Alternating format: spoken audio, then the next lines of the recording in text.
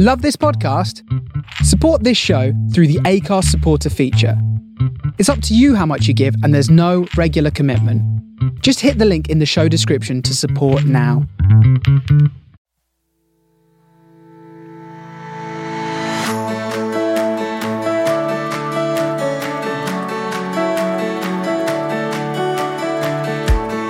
There are moments in our life when we are shaped through adversity and challenge. We're propelled through turbulent change and presented with an opportunity to take wings and soar from a dark place to one of light. I'm Leslie Salem, founder of Over the Bloody Moon, on a mission to take the muddle out of menopause. In our podcast, we meet women from all walks of life and experience to share their tales and tools of positive transformation. Come join us for the flight.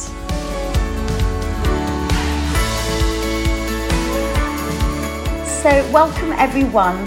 Today's topic is from surviving to thriving. As many of you will have experienced, living through a pandemic is having a profound effect on all of our day-to-day living and for many people, mental health. And as a community of women going through perimenopause, we've got this double whammy of dealing with everything that's going on with our hormones and all the issues that the pandemic brings. So in today's show, we're going to be looking at how to embrace this topsy-turvy new world order, tap into our inner resources and other support, and go from surviving to thriving in the pandemic. And of course, these tips apply to any circumstance of adversity. So once we have them in our toolkit, we can pop them out whenever other challenges are thrown our way. So I'm really delighted today to welcome to the show Dr. Lydia Brown, who's come all the way from Australia to join us today. So welcome, Lydia. Thank you. It's lovely to be here. Dr. Lydia Brown is a clinical psychologist and research fellow at La Trobe University and Healthscope Hospitals, as well as the University of Melbourne. She completed a postdoctoral fellowship on positive health at Harvard Medical School, and her research specifically focuses on self-compassion and positive aging, something very important for us as a community. She has also a special interest in women's issues related to aging and specifically the menopause transition. And Lydia is interested in psychological resilience factors that help people cope with the challenges that menopause presents. So it's come at a really timely moment having you here today, because these are exceptional times. So I'd like to kind of just get your thoughts on what the difference is between surviving and thriving in the pandemic. Sure. Well, firstly, I think there's nothing wrong with surviving. At the moment, it's such a challenging time in the world at large. Often we feel like we don't have a lot of options. There's nowhere to go. We're stuck at home. And I think that, the nature of this time in history is just getting through the day is, I think, an achievement, even if we don't have a whole lot to show for it. So while there's nothing wrong with surviving, I think that when I think of surviving, it's about autopilot. It's about being a bit frazzled, not really present to your life as it unfolds, just in a bit of a fog. Whereas when I think of thriving, I think about really showing up to your life as it unfolds in the present moment. Even if you're doing something, as simple as having your morning cup of tea or being with your family, and just kind of being there to savor some of the small things that unfold in our life. Cooking a meal or listening to music. It's not so much about what you're doing, it's about your attitude and if you're really kind of showing up to your life. And I think that's the difference between surviving and thriving. That's really profound. I really like the idea of shifting from kind of having loads of things going on in our heads to just really enjoying and focusing on the moment. And also this notion of just celebrating the small wins, those small moments. You know, we have this huge pressure on ourselves that everything has to be kind of idyllic and huge and big to really mark it. So I think kind of going back to simplicity and the simple pleasures, as you say, is hugely helpful. So thank you for that. Lydia, there are 3 aspects that you tend to spend a lot of time with your clients and work: developing self-compassion, the skills for resilience, and positive psychology. So I'd love to delve into each of those and just give examples to our listeners on how they might be able to introduce them practically and simply into everyday life. Yeah, let's start with self-compassion. What is it? So self-compassion is about treating yourself with the same care and kindness that you would extend to a good friend, especially in moments where things aren't going your way, or when there's some kind of stress or suffering, when you've cooked a roast and you burnt it, and you know, those imperfect moments of life. Treating yourself in those moments with the same care and compassion that you might share with a friend. Yeah, I mean, we can be quite negative, can't we, sometimes to ourselves. So why is positive self-talk helpful? Well, I think women in particular are really not great at self-compassion. So women, you know, are often caregivers, often very empathic, able to preempt many different people's needs all at once, and you know, it's almost as if we're hardwired to care for others. Bringing that same sense of attention and care back inwards doesn't come as naturally, and that's what the research shows, that women have lower self-compassion than men. And so I think that's why self-talk is so important. If we leave it to chance, due to our conditioning, our upbringings, you know, we're always taught to be kind to others, but we're never actually taught how to be kind to ourselves. For all of these reasons, you know, self-compassion won't happen by itself. But one sort of practical way we can cultivate self-compassion is through paying attention to our self-talk and finding ways to modify it.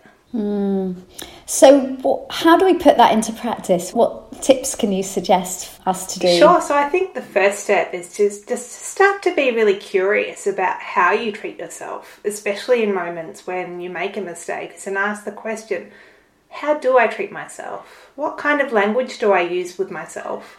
It's not about judging yourself harshly for it. You know, oh my gosh, I'm so self-critical, I'm failing at self-compassion. You know, it's also being compassionate around that as a first step. There are so many reasons why women, you know, why we're not good at self-compassion. So it's about being understanding of that. So that's the first step. And then the second step is just to kind of, from time to time, ask yourself, well, you know, what would I say to a good friend who, say this happened to them? What advice would I give them? And that can be a really nice question to just open up the language of self-compassion. We already have the language of compassion, so it's not about learning a new language, it's about bending a language we already have for others back in towards ourselves. And I like the idea of curiosity. Again, it takes away the pressure and a sense of judgment which we can put upon ourselves.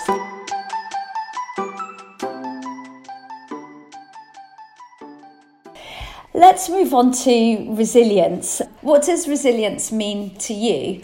So I think resilience is about leaning into life's challenges and difficulties, leaning into those uncomfortable or even traumatic moments of life, and responding adaptively. Often psychologists use the word adaptive, but that almost starts to sound a bit cookie cutter, or, oh, well, I have to be adaptive when there's big challenges come my way.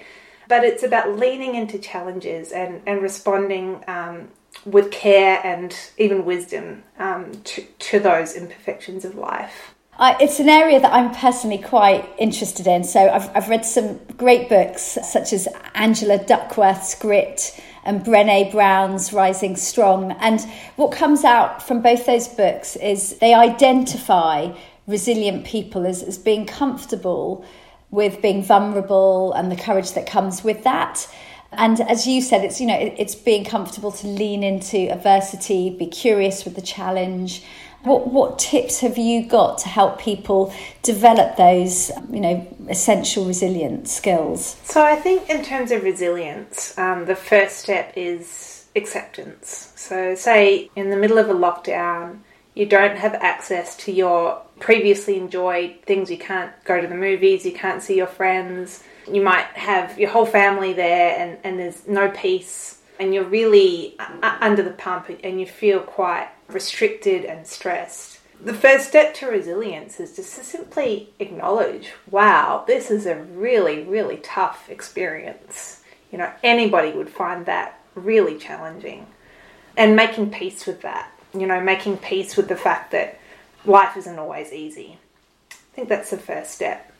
And then resilience and self-compassion, I think, really come together, because from that foundation of acceptance of a difficulty, any type of difficulty, big or small, then we can sort of move on to think, well, okay, how can I do my best to take care of myself in this moment that's really hard? And so even asking the question, what do I need right now, can be helpful. What modifications would you suggest that women need to start thinking about that might have an impact on their thought, their emotions, behaviour? Well, there are quite a few, and I think, through my research and through women I've spoken with, when I ask about self-care, often women will say, it's bottom of the priority list.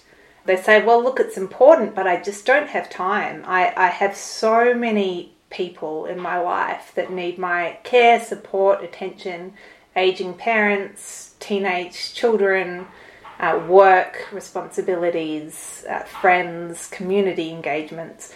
They just say, look, my life is so busy, especially around the time of menopause. Yeah, we hear it all the time. Yeah, and so often women will say, well, I want to practice self-care, but I just don't have the time. And what I'd say to that is, well, it's about moving that self-care up the list of priorities.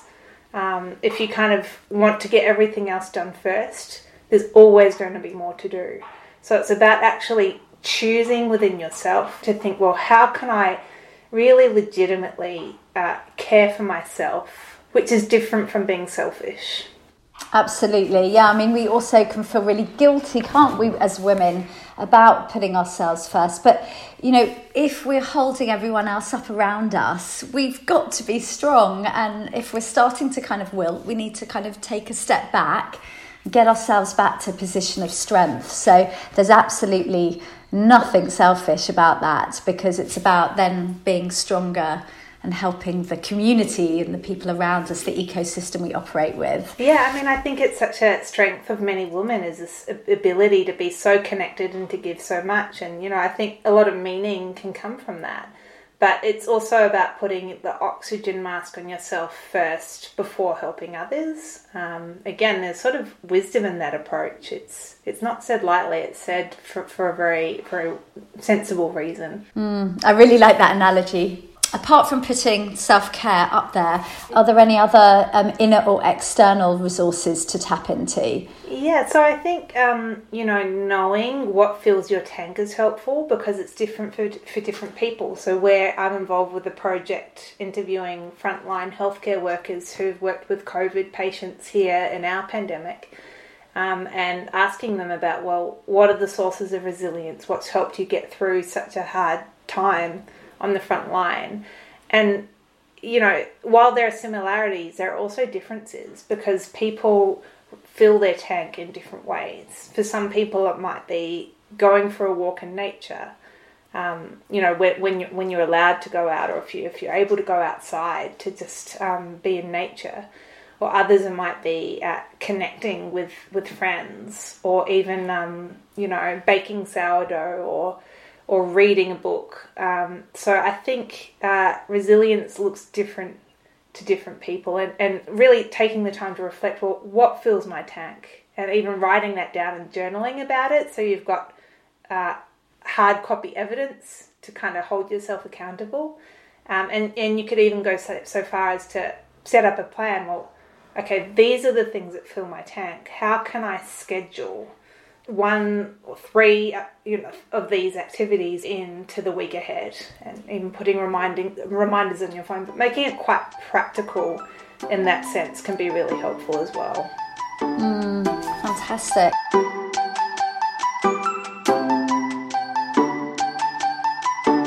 So let's move on to positive psychology. So this is an area that you're really passionate about. What does it mean though? Is that just thinking happy all the time? Yeah, no. So I think in its infancy there was some of that actually in the positive psychology movement. They discussed how psychology in general has had such a focus on psychopathology and things going wrong, and researching disorders and depression and anxiety. And so that as an antidote to that, they said, well, what about researching the positive parts of life and strengths and well-being and happiness? So at the beginning, I think that there was a bit of Pollyannaism almost. But when I think of positive psychology, it's about sort of zooming the lens of attention into those positive parts of life without in any way denying the challenges. So that the challenges, we all see them in our lives, so many imperfections. So they're there, they're welcome, that's part of life. But positive psychology is training our mental muscle to actually zoom in on the good things and the positive things in life. And so again, what are the practical things that women can do to shift their thinking to when their mood may be low?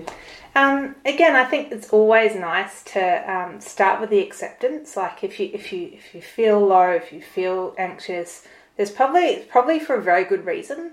So always starting with that acceptance and making space for the negative. But then it can be really helpful to shift gears. I think they did a study to look at different positive psychology exercises and what was some of the most effective exercises to increase happiness. And one of the ones they found to be particularly powerful is a gratitude diary or gratitude journal. So at the end of every night to think about 3 things that you're grateful for from that day. Be they really small, like I had a really nice coffee this morning and I really enjoyed that. So they don't have to be big things, but reflecting on 3 things that you're grateful for from the day every night can be a nice sort of practical tool. Yeah, we also talk about the 3 Ps of gratitude. So at the end of the day, reflecting on a person, a place and a possibility maybe that, came out. There's this idea from positive psychology that's called capitalizing on positive events. And it's about thinking of something positive that has happened. Maybe you had like a nice Zoom call. I was Zoom calling relatives in the UK on Christmas Day or Boxing Day, around then. And, it was really lovely to reconnect again. So we can not only reflect back on these small positive things that we do, but somehow find a way to capitalize or bring them forward. And so, even then, not just having the memory of something nice that's happened, but choosing to share that by talking about it. Like you might tell your partner, I did this really cool thing today, or I'm just thinking about how lovely it was to connect with my relatives at Christmas time. And to actually find a way to kind of bring it into life. Or if you're out for a nice walk and you see a beautiful flower, take a photo of that. And, you're kind of shifting it into a new medium, and you could even share that photo with a friend. So just finding ways to savor these little positive moments of life and kind of capitalize on them, share them with others.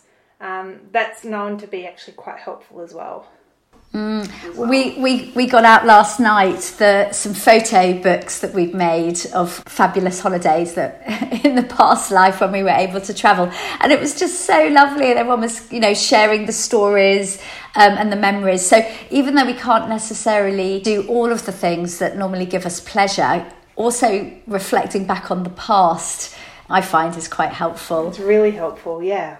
So, wow, there's lots that we've spoken about today through the lens of self-compassion, resilience, and positive psychology. So I think it'd be nice actually just to share my takeouts, which is Firstly, about being grounded in the present and to reflect on just, the small wins in life, to be curious about what's going on, know that everyone is in the same boat, and to be compassionate and kind to ourselves as well as others around us, to try and suspend judgment, and to, accept what is, and that this time is also, life is always full of change, and it's about learning to kind of, ride the waves and embrace it. So having that kind of acceptance that you've mentioned is really important. Yeah, I think made me think about some recent research that we've just published last year, looking at the link between self-compassion and sleep. Because, often sleep can be a bit up and down, especially, with menopausal symptoms or needing to go to the bathroom, waking up. And in the night, this is such a time when the inner critic can play up, and we might start to think, just get back to sleep, you idiot, you've got a busy day tomorrow, what are you doing? At least for me, I've noticed my inner critic can be dialed up a notch at night time in the middle of the night if I wake up. And so this new research is showing that, that there appears to be quite a strong link between sleep quality and self-compassion. So the kinder you can kind of be to yourself, it also sort of is linked to better sleep quality.